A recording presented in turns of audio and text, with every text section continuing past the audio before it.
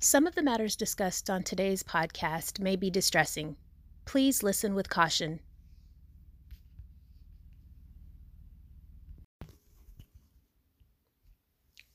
Hey there, Black Mom Diaries. What do you do when it's one bad thing after another? On this episode of Black Mom Diaries, Latanya and I chatted up with self-leadership coach Jacinta Bruton. Amid the backdrop of her traumatic true story of grief and loss, Jacinta helps people lead themselves to success in their personal and professional lives. Jacinta earned a bachelor's degree in sociology, master's degree in leadership, and Lean Six Sigma Green Belt certification in performance improvement. She's a mom, a wife, and a working professional who enjoys finding new ways to avoid all those pesky carbs and spend quality time. Hey everybody, this is Patricia. And I am Latanya. And we are the Black Mom Diaries. Okay, that was so much airtime. I felt like we were like on a skateboard and we caught the air there. You know what I'm saying? But it's all good. Time. Yeah, that was way better than the last 14 times. I mean, I feel like it. I feel like we finally got our groove. Finally. Yeah. That's what's up. Yeah. How are you today? Well, you know what? It's cooling down, right? Because it just is. And I'm good because it's cooling down and I can sit on my balcony and enjoy the sunset without looking like a burnt potato. Looking like a burnt what? A potato, because I get bronze in this time.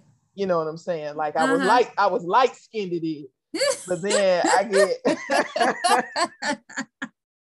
I get bronze. You know, like, I can't get. I used to burn a lot, but because I was light, fair skin in Florida, and then I got stuck on that roller coaster going up. And I got stuck in the sun, and I thought Black people didn't get sunburn. Oh no! Yeah, I say that with a capital L and a high pitch A. Lies, because my face is burnt. Girl, can I tell you how many times I went over this with my husband when we were dating? He was always like, because I always had the sunscreen, and I would ask him, "You want some sunscreen?" Black people don't burn. I don't need any of that. What are you talking about? Yes, they do. I have been burned before by the sun. Have some sunscreen. No, Black people don't burn. Okay. All right. Whatever. All right. Never mind. And I think it's specific. It's specific Black people. Like the skin and, your husband's darker than you, right? Yeah. Yeah. My husband's darker than me. He doesn't sunburn. He can stay in the sun all day. He doesn't. Okay. Well, yeah, I'm one of those people that burns. I'll never forget when I was in high school in cheerleading camp. I believed that same lie. And guess what? We had to do, for whatever reason, that year of cheerleading camp, we had to do all these different funky hairstyles. And on crazy ponytail day, I had like 2 ponytails. So my hair was parted in the middle, no sunscreen, hair grease, girl. Oh, my scalp hurt so bad. Your scalp was sunburned? Yes, I got a sunburn on my scalp. And also I got a sunburn on my nose. Yeah, that's the only place I burned, on the top of my nose, like forehead, but like nothing else. Your scalp, My scalp, girl, my scalp. You're the first person I've ever heard. I was like, oh no, Black people burn. Buy some sunscreen. I still don't buy sunscreen for my kids because I'm not thinking we're going to be in the sun that long. And so my 7-year-old, the talker, we went to a pool party back in the summer, and they were like, "Come on over here, let's put some sunscreen on." My son goes over and says, "No, my dad says we have built-in sunscreen in our skin and we don't need it." That's what he tells them. Now my son is he's a little bit lighter. You know him. He's a little bit lighter than me, but they just get bronze. You know, I always say bronze in this thing. They get bronze in this thing too. And he didn't burn because that's it. You were out there hours. Right. Like, I mean, 3 hours in the sun is not going to burn us, but we were stuck on that roller coaster. It had to be about 50 minutes, but it was 50 minutes, but it was direct sunlight on our face. Oh, wow. Yeah, we couldn't even put our hand up. So, you know, I'm sitting out. Y'all can't see my face, but no breaks. Like, oh boy, they was like, we were coming to get you guys. But anyway, I could talk about that experience. I have never gotten on a roller coaster since that ride. You know, I haven't been on a roller coaster since back in the day when my husband and I were dating. I think we went for our 1 year anniversary to a theme park. And that was the last time I got on the roller coaster, because when we left, girl, my head was hurting so bad. I felt nauseous. I felt dizzy. And I was like, and also I was scared out of my mind. And I was like, why did I used to like riding roller coasters when I was younger? This is awful. So after that, I was like, I think I'm good. I had whiplash. My neck was frozen for a whole week. And I was only like 30 years old. I don't get on them. I just let my kids get on them. But you know, it's all good. So we have a guest today, right? We do have a guest today, and I'm very excited about this guest. Yes. So, what do you do when it's one bad thing after another? On this episode of Black Mom Diaries, Latanya and I are going to chat with self-leadership coach Jacinta Bruton. Amid the backdrop of her traumatic true story of grief and loss, Jacinta helps people lead themselves to success in their personal and professional lives. Jacinta earned a bachelor's degree in sociology, a master's degree in leadership, and Lean Six Sigma Green Belt certification in performance improvement. She's a mom, a wife, and a working professional who enjoys finding new ways to avoid all those pesky carbs and spend quality time with loved ones, including herself. So without further ado, I would like to welcome to the Black Mom Diaries virtual house, Miss Jacinta Bruton. Welcome. Thank you. I feel so honored. It's such a privilege to grace your stage, your illustrious stage.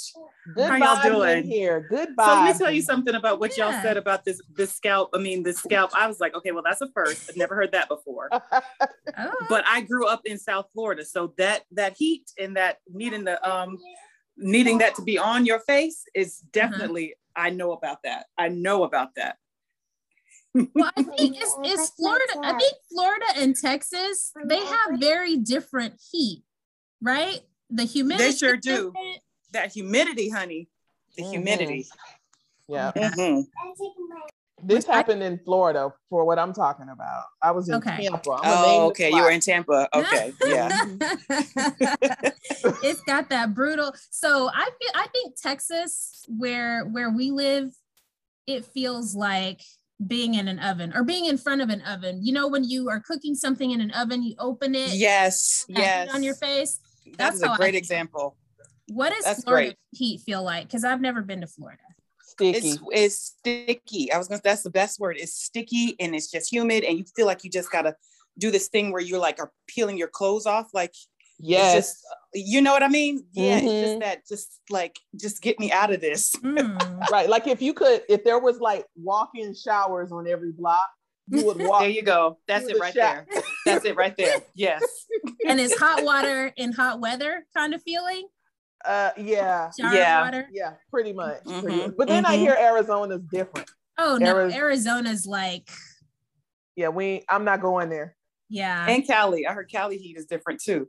Really? I thought it was Cali nice is like, their weather is perfect.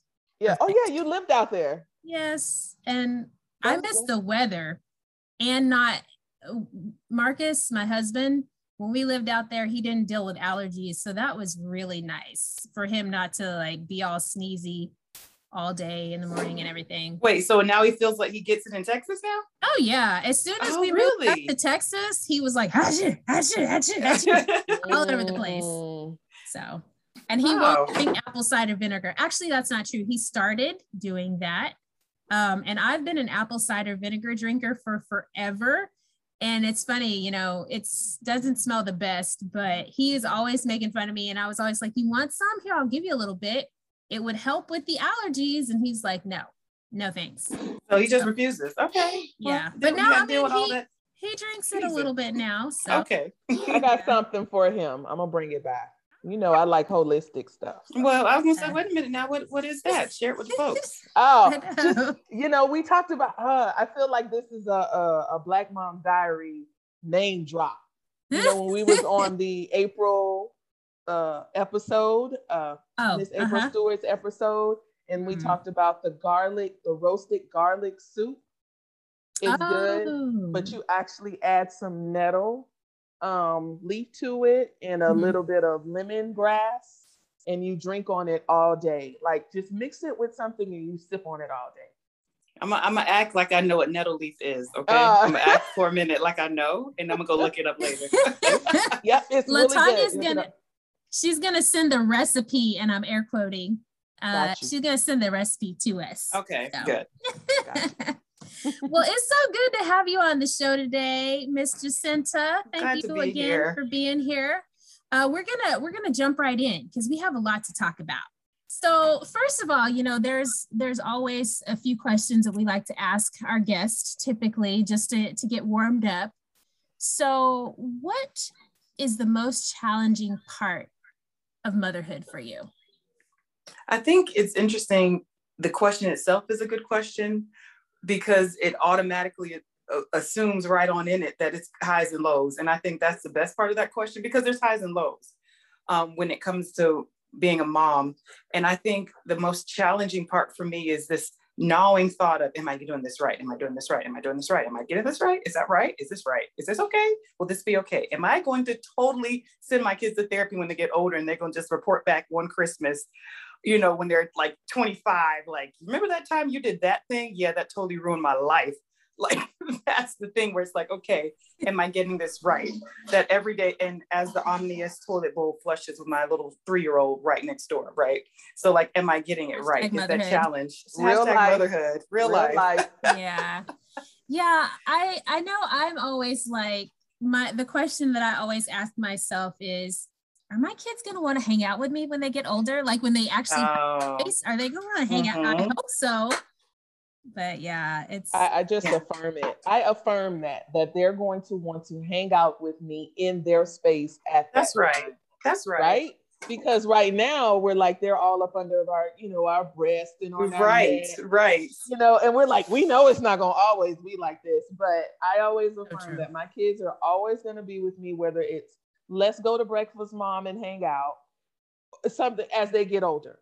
Right. Aww. I like that. I like that affirming. Yeah, me too. Yeah, and speaking things that are not as though they will be. Yes, love that. But yeah, for me, that's the most challenging. It's just being honest and saying there's highs and lows. And one of the things that I question is, am I getting this right?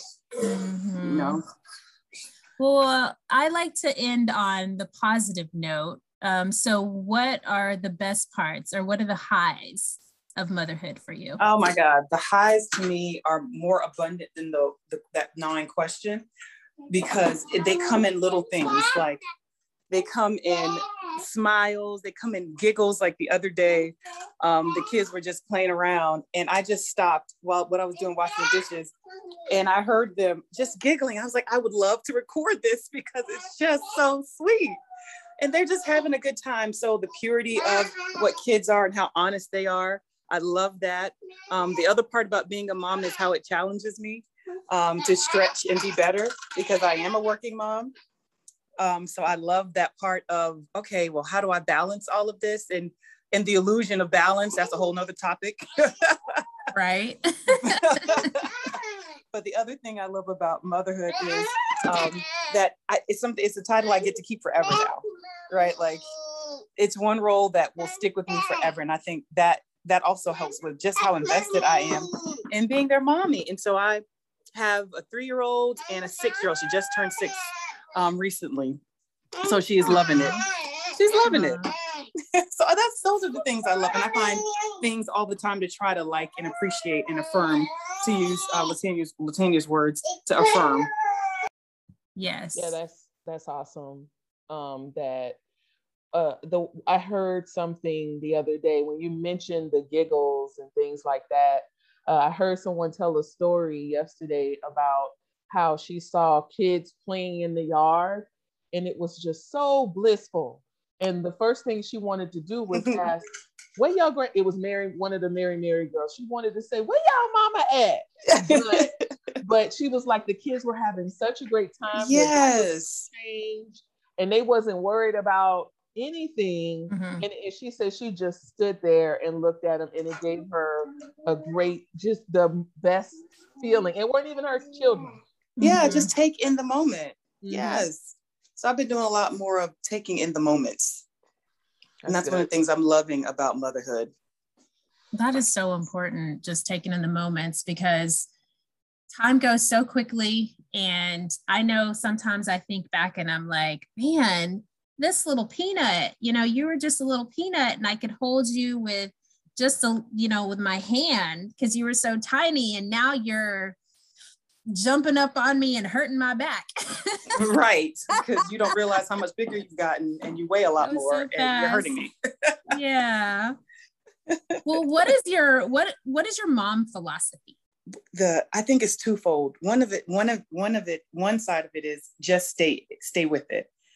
Especially when they're at an age where they are pulling on you all the time. Like I had a time recently where it's like, I just felt like I wasn't doing what my 3-year-old needed. I didn't do what my 6-year-old needed. My husband was like, okay, what happened to this? And I was like, geez, okay, I'm not being affirmed right now.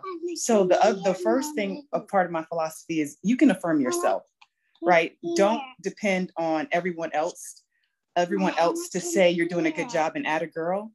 Take a minute, I'll take a minute. I'll put on a good song and jam out. I'll stand in the mirror. I'll have a cry, but whatever it is, I won't let whatever the situation is, that even if it's negative or positive, I won't, most likely the negative ones are the ones though. So my philosophy is my first part of my philosophy is affirm yourself and know that every day you're doing better than you did yesterday. And even if you didn't, you can always get it right the next day. And then I think the second part of my philosophy is have fun. I naturally am more of the phrase that comes to mind is stick in the mud, but I'm more of a very like focused, planned, strategic type person. And what I find in my philosophy with motherhood is if I just have fun, everybody's fine. Like they will be okay. So what? I didn't plan out the meal for the week, or I didn't make, seaweed ice cubes, or you know what I mean? Like it'll be okay. It will be fine. Have fun. So that's my twofold part of my philosophy. Stay in it. You're a great mom. You might not get it right all the times, but affirm yourself and then have fun with it. Yeah, but what's get it right? Exactly right. That's it right there. That's it. Who's making these right rules? Right. Where they at? And they don't live in my house. Those people, them, them, those over there. That's when you start looking outside of yourself. That's when you start, like you said, I love what you said about, affirming myself. You're not affirming the idea of who you should be. You're affirming you. That's right. I think that's where we get lost at sometimes. That's right. We start to think about what somebody's idea is about us and try to live in that. That's just especially as Black moms too. Like we got a different kind of thing. I remember one episode I heard you all talk about the differences in ethnicities and how we raise our children and how we parent as moms. And as a Black mom, I try really hard to set a tone in our home and in our atmosphere where people can be honest and vulnerable. And I'm one of those people. Like I feel like it's easy to set the atmosphere for other people, but then we like neglect ourselves. So I even set the atmosphere for myself to be vulnerable and open and say, hey, y'all, okay, y'all pulling a lot. Where's mommy time? Like, what about me here? Not being selfish, but being vulnerable and setting that atmosphere and that tone in the house. I found as a Black mom is important. I still have another question. What is selfish? again, I let me tell like you, these labels on stuff. Yes. Mm-hmm. What is that? Mm-hmm. It's not we put something there, but we really need to be selfish because we give it all out. We give it all out regularly. Yeah. And then, but when you're, as your story will begin to unfold, when we're not feeling well, are we allowed to be selfish then only at that point? Right. When everything's falling and crashing, then, right. And that's too. And then, go ahead, Patricia. I was just going to say that's too late. And it reminds me of what I mentioned in your intro. The last thing that I said is that you really enjoy spending quality time with yourself. I mean, with your loved ones, including yourself. Including myself. That's right. And when I first read that after you sent it, I was like, oh, wow. Like she actually thinks about herself as someone she loves. Yes. It's so easy to neglect self as a mom and do everything and give everything into your children. And then if you're in a marriage, give everything to your spouse. And at the end of the day, you're just empty. Yeah. So that's just important to think about. It's so important.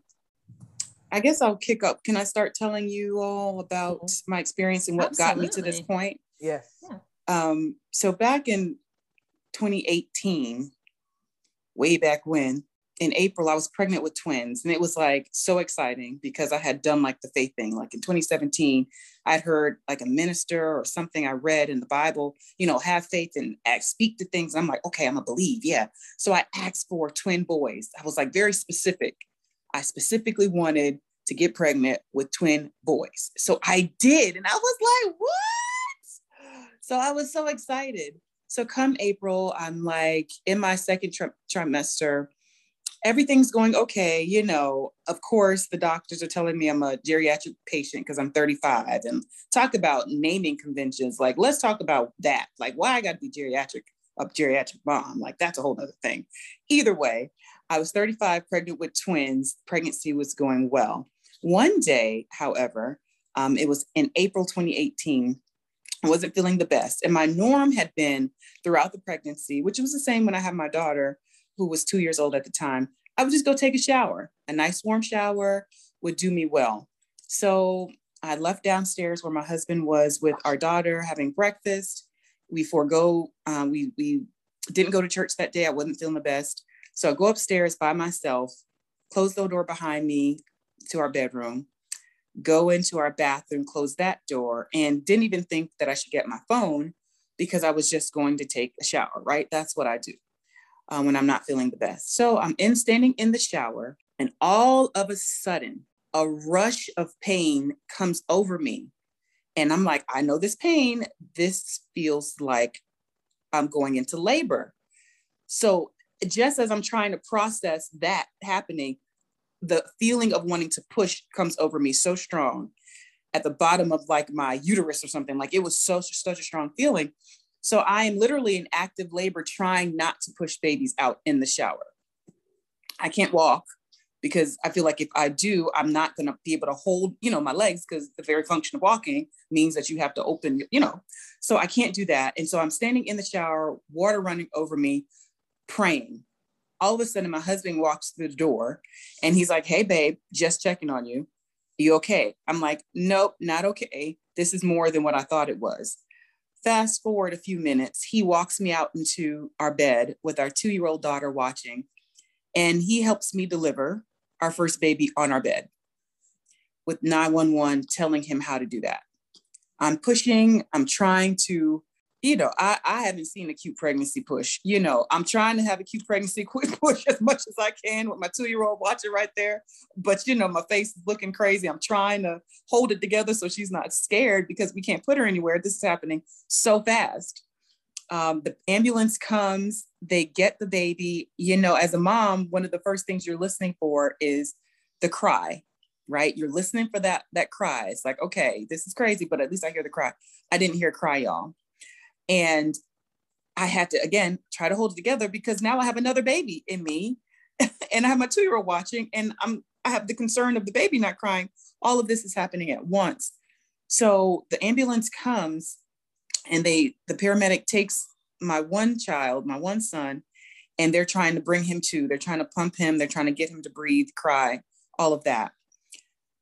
Nothing's happening still. Meanwhile, they're looking at me strange, the ones that don't have the baby. And I'm like, what's going on? They're like, well, your staircase to your room is so narrow, we can't fit the stretcher in here up the stairs. I'm like, okay. I get out of bed and I walk myself down the steps, right? Blood, umbilical cord, 2-year-old, men, all these men. It's like, y'all couldn't get a female paramedic. Anyways, long story short, I put myself on the stretcher, and I then have our second child in the ambulance on the way to the hospital. So neither one of them was born in a, sterile type of environment and all that kind of stuff. Totally unexpected. So they were born at 25 weeks. It was very, very, very early. They were preemies, but not just preemies, they were micro preemies, which I'd never had heard of. I just thought if you're born early, you're premature. But when you're born that early, they are micro preemies, which means they're in critical condition from the time they get out. So they get into the NICU and they're fighting for their little lives. The first baby boy, his name is Gregory. Named after his dad, his namesake, he's Gregory III. And the second baby boy that was born in the ambulance, his name is Grayson. So Gregory and Grayson are in the NICU. We're going by every day. I'm pumping milk, right? Because I'm nursing, I'm trying to give them milk from me. And so I'm breast pumping all the time, going up to the NICU every single day, multiple times a day. And we get a call 5 weeks into this whole new routine that we're establishing, which was a whirlwind in and of itself. The trauma of babies coming early in April at home. May, we're getting into a rhythm of sorts, but they're still in the NICU fighting for their lives. And we get a call in the middle of the night. Something's not right with the second baby that was born in the ambulance, baby Grayson. In short order, we okay the surgery he needs to have. And within a couple of days of that surgery, it was found that he would not survive the sickness that had come into his body. So he had necrotizing enterocolitis, called NEC. It's a disease where their intestines they can't fight off what has attacked their intestines, right? They don't have. And we explore different things, but you can't have really a transplant or a transfusion for organs that small, because if you're taking it from someone, there's just not a possibility for that right now at the time. So he passed away in May. So the very next month, we had his funeral. So if you're tracking with the timeline, April, we have twins traumatically. May, baby Grayson dies. June, we have his funeral. We called it a celebration of life service, which again was another trauma because I've never picked out a casket for a baby. And then you realize you really can't pick out a casket because they don't even make them that small. So you're really dealing with a whole nother set of emotions and things with that. Then the next month we're thinking, okay, baby Gregory is starting to do better. So he's moved from the more critical side of the NICU, the neonatal intensive care unit, to the, almost ready to go home side, which is a good sign, right? He's starting to breathe a little bit better and things like that. Well, we brought him home and we were like, okay, finally. Okay, now we can start grieving the loss of baby Grayson. Now we can explain to our 2-year-old why the twin, the 2 cribs we had in the room, we have to take one away. There's 2 sets of clothes we have to take away. We can start that process, the healing journey.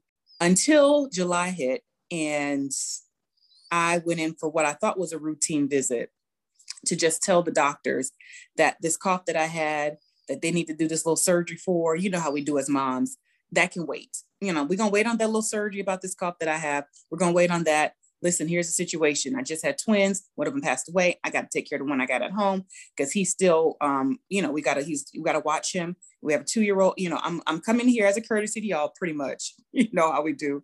Coming in here as courtesy to y'all so that I can go ahead and get this scheduled for about a year out because I'm still nursing and we can do this little surgery later. They were like, the surgeon said, he came into the room. It's like, Miss Bruton, I I realized you didn't understand exactly what this was, but this is cancer. Wait, what?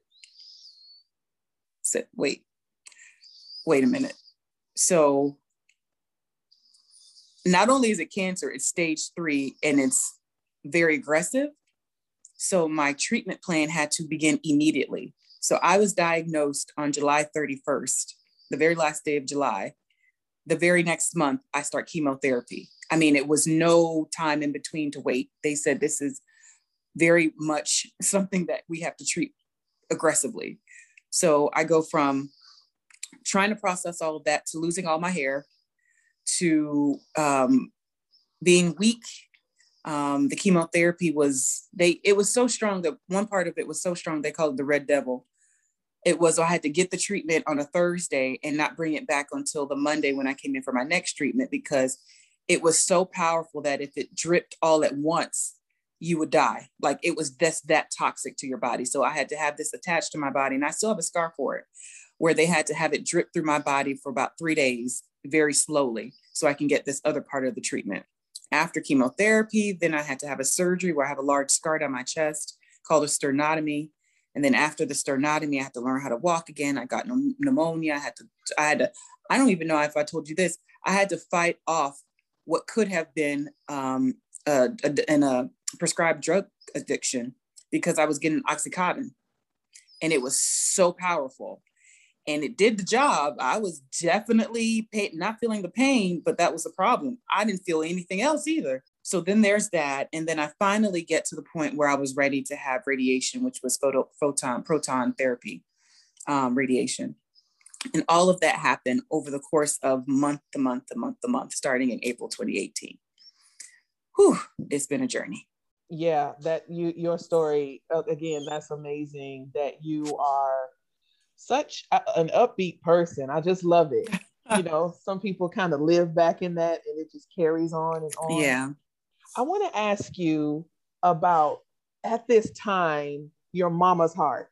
Where was it doing? You're trying to take care of you're not trying. You're doing like that fight to make it. What was it? What was going on with you at this time? It was tough because prior to all of this happening, back in 2014, I had been doing all the good stuff, been married to my husband for 11 years, and we didn't want to have kids yet. Finally, because I was a good girl, I was doing everything the right way. I finally decided I wanted to have children. So I got pregnant, and then I had a miscarriage, and I was mad with God. I mean, mad.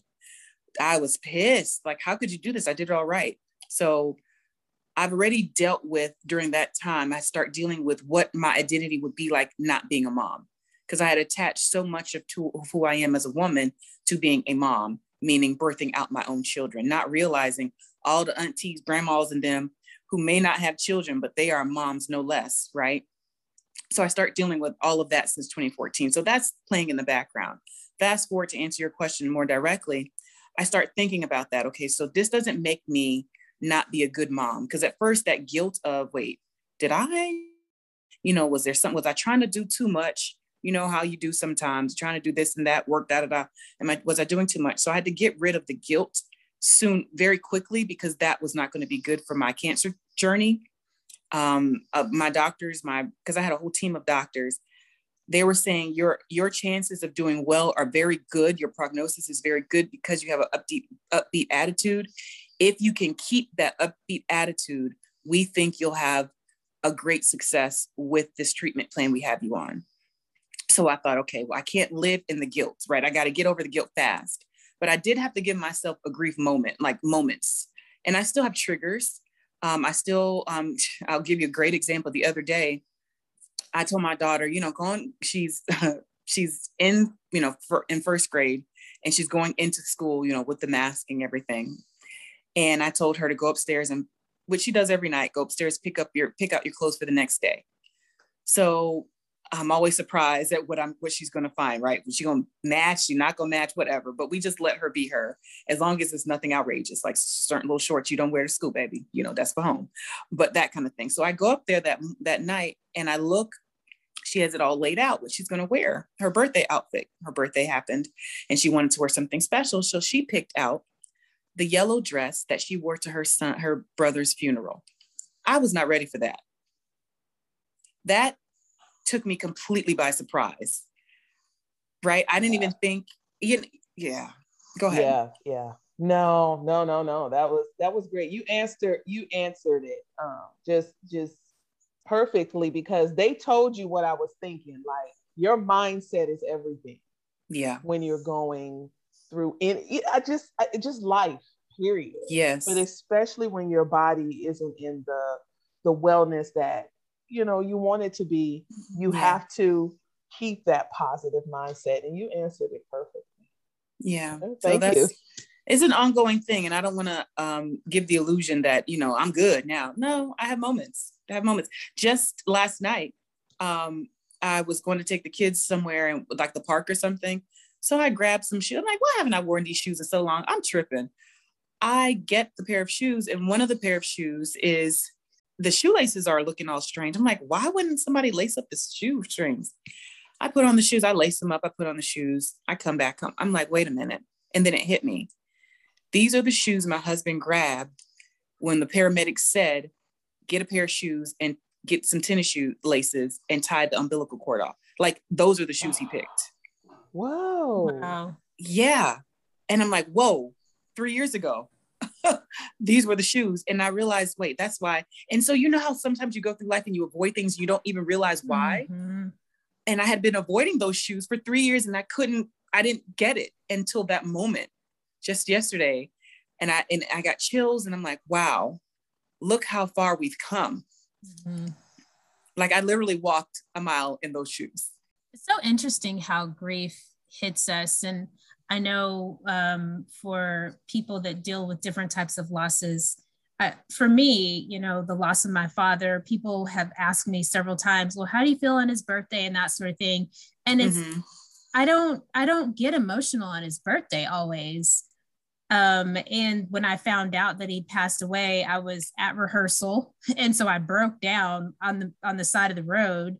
And I remember this stranger was like, oh my word, are you okay? And I was inconsolable. Yeah. That was several years ago. That was over 10 years ago. And even now to this day, it's not his birthday or Father's Day that gets me always. So, sometimes, but it's just random moments. Yes. Where I think about a joke he told, or I see him and my son some way, yeah. the way he acts, and I get like choked up, and I have to get myself together. So yeah, that the fact that you said that you got those shoes and you had been avoiding them, and then all of a sudden that stuff came back, that's not surprising. It's just a reminder of how grief sneaks up on us, mm-hmm. or those moments. And what I've learned is, don't try to avoid the moments. Just go through the moment of it. Like, let yourself have that. It's like what we do as moms. At least that's one of the strategies I use for our kids. When I was growing up, it would be like, okay, just stop crying. Okay, stop. Now, with our kids, with myself even, it's like, okay, have the emotion. Like, I know you hurt. I know that hurt you. I know your boo-boo, you got a little scratch. Oh, I know that hurt, right? Did it hurt? Yes, it hurt. Okay, it's okay to cry. I understand. We all cry too sometimes. And then you go past it. What I find is trying to repress it or suppress those moments does worse. It ends up being, it shows up one way or the other. So I'm snapping at the kids, or I'm snapping at my husband, or I don't feel like doing the work I'm supposed to be doing, because we sometimes don't necessarily consciously connect those things, but subconsciously they're still there. So I've realized, just allow myself to have the moments, and it's okay. Let yourself have the grief moments. I dealt with something, this is just 3 years in. I talked to somebody the other day. It's been 7 years removed from the loss of one of her sibling, and she still has those moments. So one of the things I wanted to do is share the stigma of trying to get it together is a fallacy. The getting together is the journey. That's the journey. It's not a one moment in time thing. Yeah. It's been 30 years since my aunt lost her son. Wow. And she's like one of my strongest people that I lean on. And I always ask her, I say, so how is that? because because that was the first person closest to me to ever transition. And she said, it's not easy, but I know I had my other 3 boys to live for. And that's what makes me, and even though my cousins are in their 60s now, she still sees that as, this is my purpose. Wow. What was your faith like? Because you had said that back in 2014, you did everything right. And you got, you and your husband got married. You had been married for a bit, and you decided, I'm ready to have a child. And when you lost that child, you were angry with God, and you and I, we have talked before, and you had said, I've done everything right, and this was my plan for life. And, right. So why wouldn't it work? And you have this extreme faith where it says, ask and it shall be given. Like, right. You truly believe that in your fiber. So how was your faith during this time when it was boom, boom, boom, one thing after another? Yeah, it was, it wasn't, it might shock you, but the 2014, what my faith was more shaken than it was when 2018 happened. 2014, that was like the first time, because you have to understand, I'm a planner. I get stuff done. I get what I want. Like, that's been my level of faith. I believe it. I strategize. I get it. Right. And then when I didn't get it in 2014, and I felt like it was cruel punishment for something, I don't know what I did wrong. Right. That's what I was thinking. I had a breakdown in my faith. And then I learned about something called enmity, where you are angry at God. And it was a beautiful thing to experience before all this happened, because I realized not only is God not surprised by the fact that you have the feelings you have, he knows them already. So you can go ahead and bring them to him. So I learned from then that it doesn't help to close God out, because you really can anyway. So throughout this process, starting in 2018, my relationship and my faith in God has grown tremendously, because I felt like I only had one of 2 choices. I could either ignore God and act like he's not there and be miserable anyway, and still have to go through all the reality of what I'm going through. It's not like it would go away if I was mad at God. Or I can lean into him more and say, okay, I don't get this. One of the things that kept happening was people kept telling me how strong I was. Oh my God, you're so strong. Your faith is so strong. And one day I said to God, I was like, look, if you wanted people, like, I get them, like, I get it. Like, people thinking I'm strong. Okay, got it. Like, I'm good now. I don't need any more of your lessons with me being strong. I'm good. I'm good here. And what I felt him say to me was a scripture in Ephesians 6:10 that says, well, now you're ready, because you've been relying on your strength for all these years. And Ephesians 6:10 says, be strong in his might and in his power. And I say, okay, God, teach me how to lean on your strength, because I don't have strength for this. This is beyond me. And I think boldness in Christ has grown so much, because I know it to be true, that I can cast all my cares on him. I can be honest. Like, I went through my journal one time and I saw that I just was cussing. Like, I was like, this S sucks. People who know me knows, first of all, I tried to cuss before and I just don't do it well. And so it's not effective. It's not effective cussing. So I don't cuss. But just even seeing that in my journal, I didn't have words to articulate. I didn't have a scripture. I didn't have a sermon. I didn't have a song. Like, I didn't have words. All I could think of, the most mad I could get was this cuss word. And I just have it in my journal. And I'm like, this ass sucks. And that was it. That was my journal entry. And I'm just so glad that we serve the kind of God that can carry us and we don't have to carry him in our pocket, right? He can carry us even when it doesn't make sense. And it's true. And so that's why in the work that I do as a coach, I'm all about not the roses, not the colored glasses and everything's rosy and it'll be all right. Pick yourself up by the bootstrap. No, we deal with stuff. It's hard. One of my coaching clients was infertile. Like, she could not get pregnant. And she's a woman of faith. Okay, what do you tell somebody? Go read scripture? No, like, we got to process that stuff. And we got to lean into our identity and all of that stuff. So you asked about my faith. My faith was strengthened because I realized, similar to what Latanya, you said, your aunt says about her son, she has her sons that are living. I have other things to live for, right? That was not the totality of who I am as a person.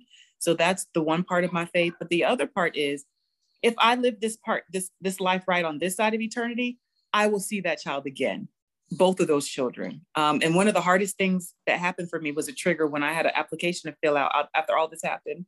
And they asked for how many kids you have. And I felt super guilty that I wasn't able to put the first baby that died in the miscarriage, baby Peace is what we call him. And our second baby, baby Grayson. I couldn't write those names down on the application, right? Because they're not asking that. But I felt so guilty, but I don't want to act like I'm not acknowledging my other children. Because to me, I'm a mom of 4, period. 2 on earth, 2 in heaven. So the process of the faith, I think faith is a journey, not a destination. It's a day-by-day thing. Sometimes, honestly, I'd be like, I can speak to this mountain. I got faith today. Yes. Come and get me today, Jesus. I'm ready. Other days, it's like, well, I'm pissed, I'm mad, or whatever it is, But that's one of the things I love about the journey is that it's just that. It's a journey. And I learn stuff about myself all the time. It ebbs and flows. And for sure. I love that. I love your raw, genuine answer, because I think that a lot of times, and one of my issues too, and I am a believer in Jesus, but one of my issues with some people that call themselves that is that they're just like, oh, happy all the time and everything's so perfect and let anybody see me sweat. And it's like, nobody wants to see that. No. That's people hate you because you're not showing your real true self. That's right. Authenticity is everything. And the fact that you're like, you say you wrote in your journal, this S sucks. Sometimes it just be like that. It just be like that. All human beings, and we have those moments. So get over yourself and be real with people. That's right. They got to be real with themselves. The reason they're not real with people is because they're not real with themselves. You have to come to that within. And your relationship. Well, you hit on something when you say that, because I dealt because I used to be like you were just saying, Patricia. I used to be that happy-go-lucky. Everything's fine. Just get a scripture, you'll be fine. Scripture, they keep the devil away. I used to be like that, honestly. And this situation helped me be way more authentic. First of all, I wasn't here for the foolery anymore. I was like, I ain't got that. You gonna get this rawness because that's what I have to give. But the other part of it was when I went through counseling, because I was diagnosed with, it's not chronic PTSD, but it's like low grade. I don't want to say, there's like a spectrum. I was on the lower spectrum of PTSD that I was diagnosed. And just to be clear, I totally think mental health is a thing. And so I'm saying this out loud to destigmatize how we label things and we think it's so terrible. At the same time, though, I don't own that I have any kind of mental health problems. I feel like I'm renewed in Christ Jesus. So I want to be clear about that. But the reason I even brought that up is because during this process, I in counseling realized that a lot of how I was like that was because I thought I had to please everybody in order for everybody to like me, because I was dealing with abandonment issues from my father. This is years. This is like 30 something years. I'm 35 at the time, like decades of unresolved abandonment issues that have swelled into trying to wear a mask and be something that nobody even really wants anyway. But I'm thinking that that's what I have to do. I have to perform. I have to get the attagirls from other people, and then I'll be acceptable. Because back in the day when I was abandoned, I didn't feel accepted. Yeah, there's a lot to unpack with what you just said. Like, that's a whole beast. Just right there. I went through a training just to kind of recap some of the things that you were saying, is that everything around you is a reflection of your past trauma or something that has happened that you must deal with. Go ahead, get it, feel it, cry, do whatever you got to do, write your journal entry. That's right. Be in that moment. That's right. Only take 10 minutes.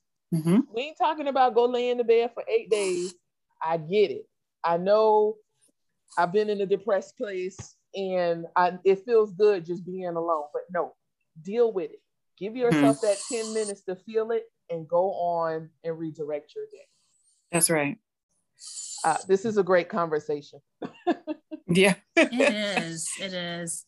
And so I want to keep moving forward. And I want to ask you, because you said your daughter was there, she witnessed it.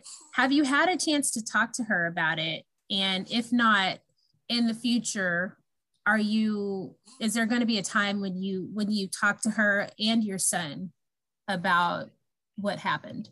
Yeah, so we dealt with this. We started to deal with this, first of all, because she saw it, right?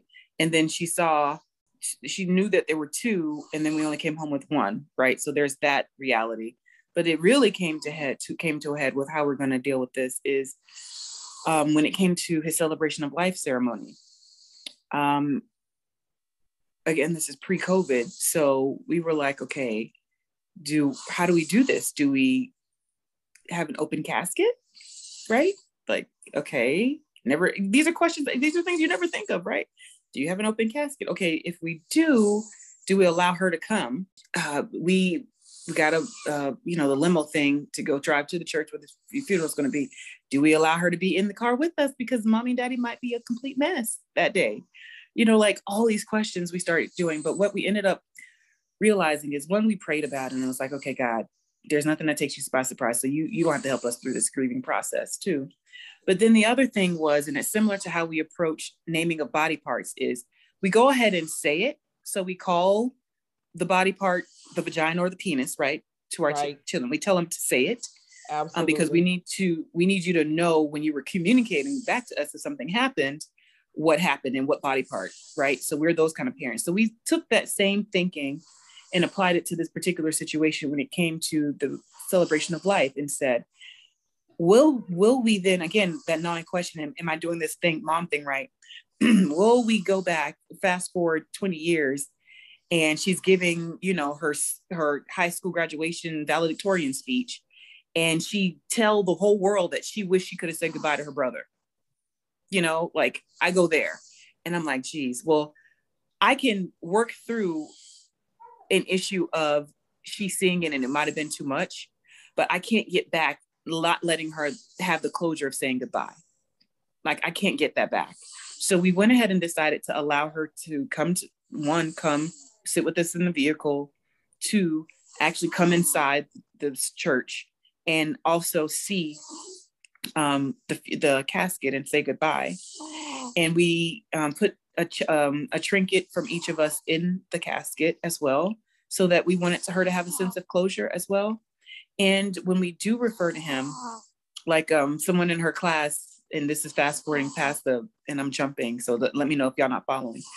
But when someone does refer to another Grayson, or she has a boy that name in her actual class, I think because we handled it that way back then, the stigma is not so dreadful that she can't function. You know what I mean? Like we understand we might still have to do and are totally open to therapy. At the same time, we didn't close her off from the truth and reality of what has happened. Because the truth and the reality is she knows that she was right there when we had to take down one of the cribs and try to find someone who needed a crib, because we didn't need two cribs anymore.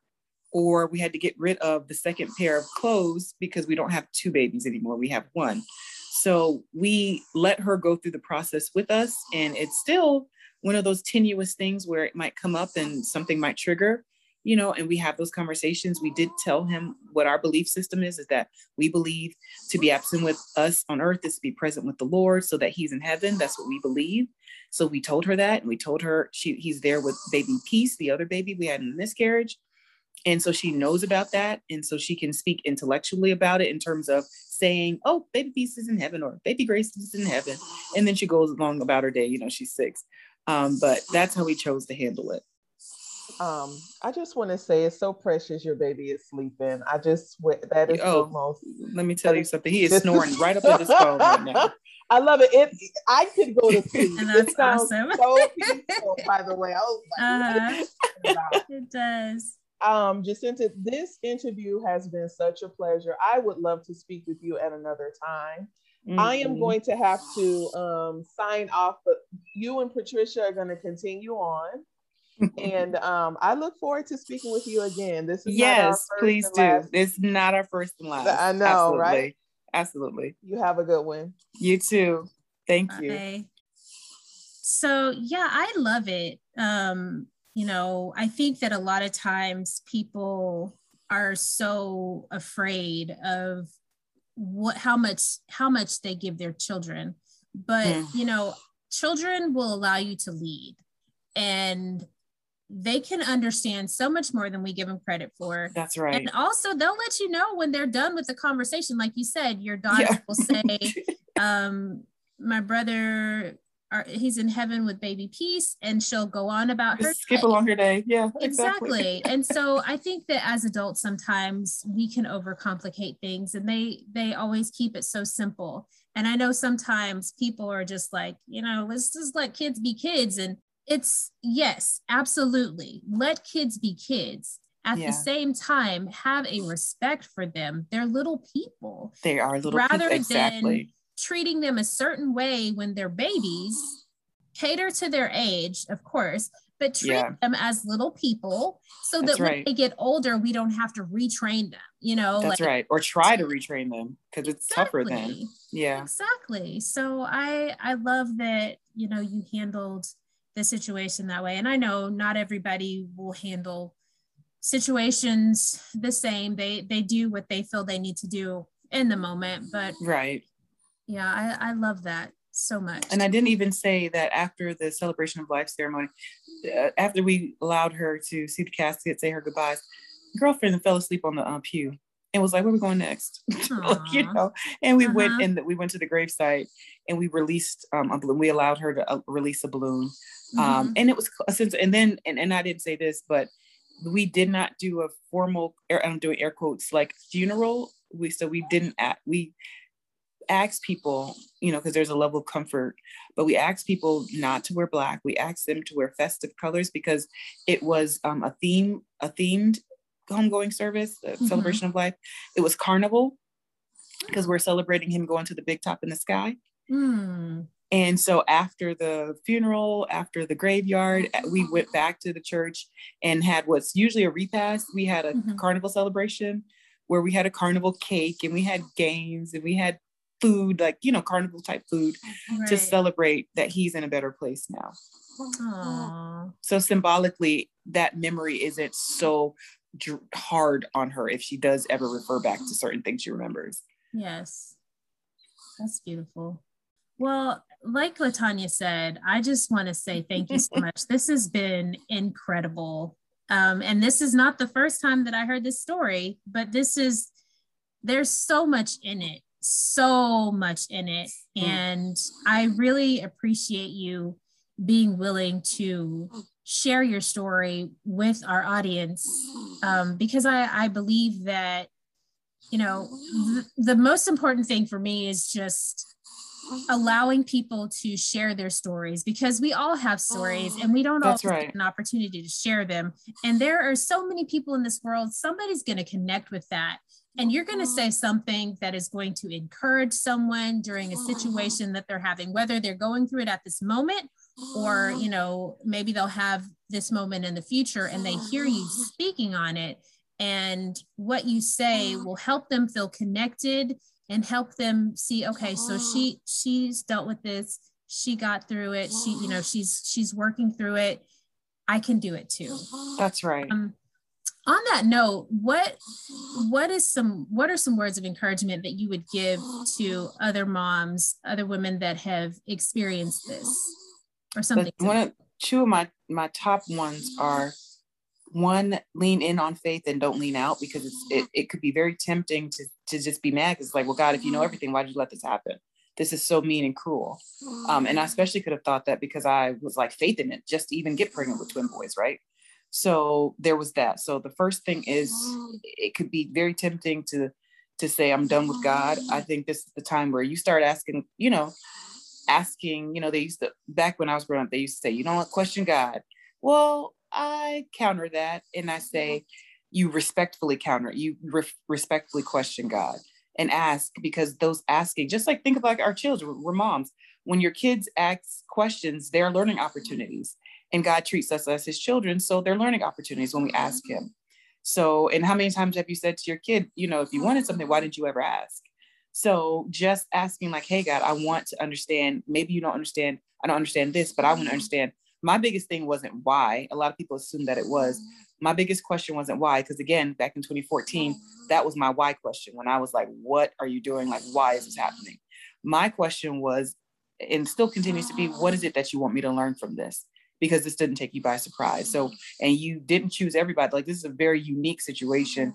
Why, what am I supposed to, me, Jacinta, supposed to learn through this as a mom, as a Black woman, as, you know, all of that, wife and all that. And then the second thing is to write in a very practical way.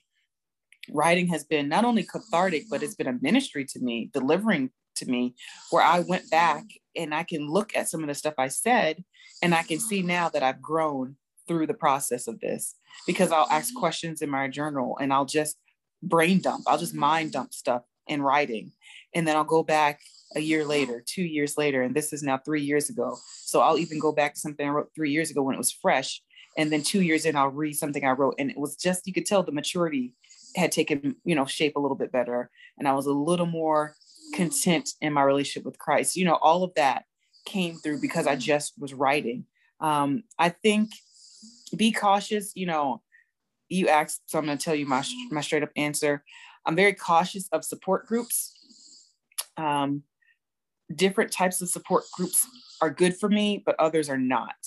So there is like a cancer support group for the particular type of thymoma cancer that I was diagnosed with, that I am in the group, but I can really only tap in there like once a month, because it's like doom and gloom all the time. And that's a lot on my spirit.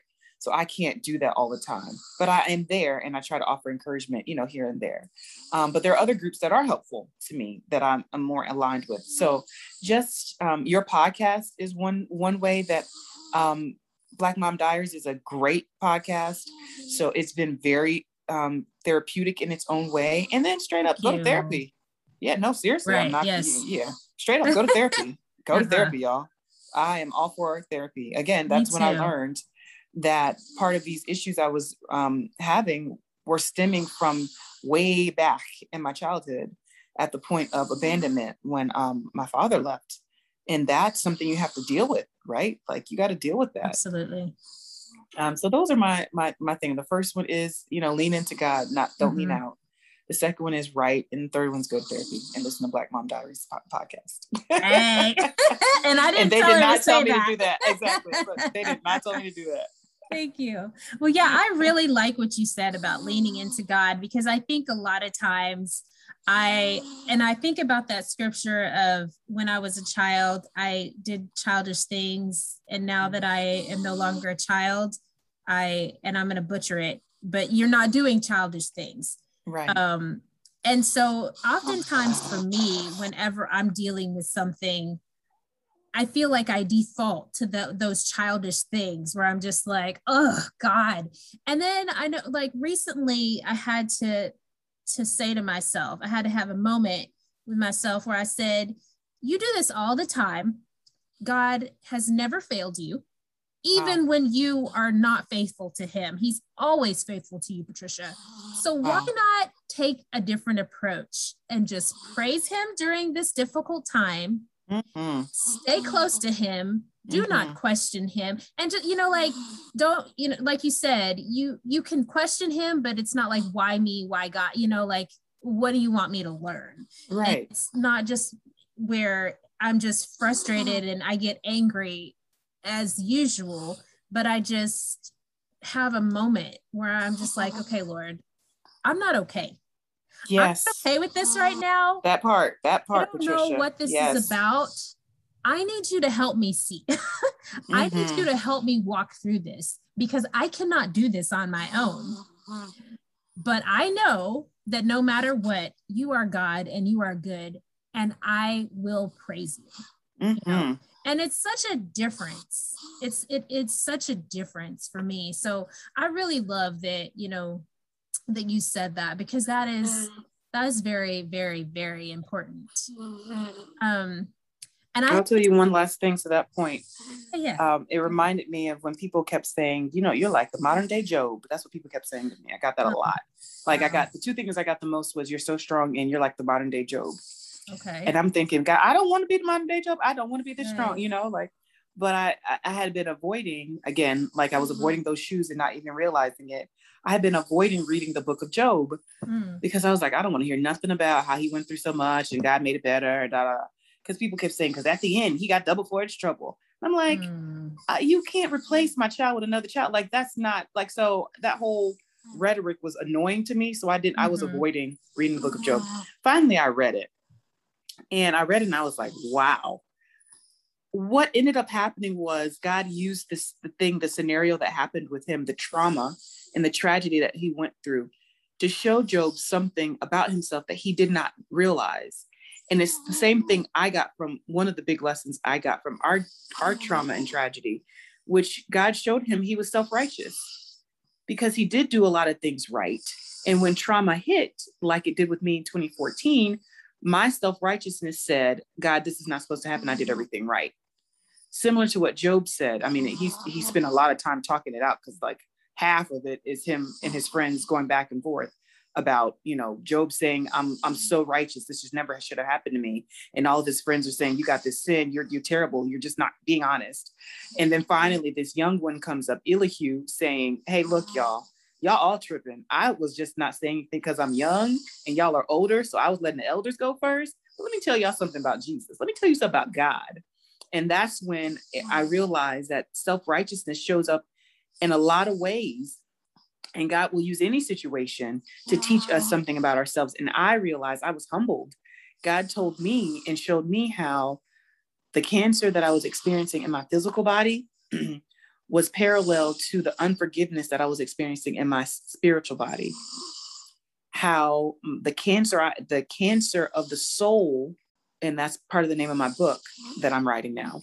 I did not plan on plugging that, Patricia. I did not, but it just came out. But part of the cancer of our soul is unforgiveness and offense. And it will manifest in the physical in various ways. And in my way, one of the ways it manifested was in actual cancer, like physical cancer. Because the kind of cancer I was diagnosed with is not in my family at all. Like, who the heck has ever heard of thymoma cancer? Like, what the heck is that? And I don't know if I read about it or not, or if you told me, but it was like a rare type of cancer. That's exactly right. Yeah. Exactly right. It's a very rare form of cancer. So all of that to say, try your best, be honest with how you're feeling, process it, go through the emotions of it all, but also know that there's something for you to learn. Like, it's very easy to say this should have never happened to me. It's like, well, is there something, if you really are honest with yourself, that you can uncover and unpack? And for me, mine was the unforgiveness that I had let fester into so many other parts of my life, to the point where it finally got my attention when God allowed me to sit down long enough to process this, because I had been avoiding it. Man, well, I am going to say it again. Thank you so much. And you know what? I have a confession to make, you guys. My husband has worked with Jacinta in the past. And he has just gone on about how amazing you are. Oh, wow. A leadership coach. So if someone listening to this wants to use those services, how can they get in touch with you? I would just say on LinkedIn or Instagram, just DM me directly, message me on LinkedIn and on Instagram or on Facebook. I'm the same person. It's at Jacinta Bruton, Jacyn like Nancy, T like Tom, A, Bruton, no spaces, brew like you brew coffee, BREWTON. So JACYNTA BREWTON. So just at me on LinkedIn, Facebook, or Instagram, and then we can just talk. Awesome. Well, and we will have her information in the description as well, so you guys can look for it there for all of those individuals that like to see it. Right. But yeah, and you're writing a book, so I am excited about that. I look forward to that in the future. In the future, right. If you have information on that, would you like to share it? Like, do you not yet? It's still working, all in the progress. Yeah, all in the process. All right. But I will share it with Black Mom Diaries for sure. Absolutely. Absolutely. Well, I just want to say again, Jacinta, thank you so much for being willing to visit with us today and share your story. It's just really been amazing to hear your story again and learn more about you. And I really appreciate you. I appreciate you, Thank Patricia, you. And Latanya. I keep saying Latanya. Is it Latanya or Latanya? Latanya. I don't know why I keep saying Latanya. I know what. I played basketball in high school with a girl named Latanya, and she made sure we got the. Anyways, so Latanya and Patricia, it's been amazing, and I will continue listening to your podcast. You know what? I listen to your podcast, so I should know how to say it. But anyway, it's one of those things. Either way, I say to you, and I said it before, your platform is amazing. And I think the work that you all are doing is really relevant and really refreshing. So please keep doing what you're doing. It is so needed. Oh, thank you. That really means a lot to me. So, and I know that it means a lot to Latanya, and she's very forgiving. So yes, I'm so sorry, Latanya, when you hear this later. I'm so sorry. But thank you again. And I want to say to our audience, thank y'all for listening to our show today. If you want to connect with us, feel free to look for us on Facebook, Instagram, or Twitter. You can just search us at Black Mom Diaries. If you want to email us at blackmomdiaries@gmail.com. We want to hear from you. If you have any questions, comments, concerns, you think you have a great idea for a show, you want to be a guest on our show, reach out to us. We would love to hear from you guys. And of course, on the podcast platforms, leave us feedback because we want to know. We want to know the good, the bad, and all of the in between. So until next time, I am Patricia and Latanya is Latanya. And thank you so much for listening to the Black Mom Diaries. Thanks so much for spending this episode with us. And if you like what you heard, feel free to like, share, and subscribe. And of course, be sure to join us on the next episode of the Black Mom Diaries.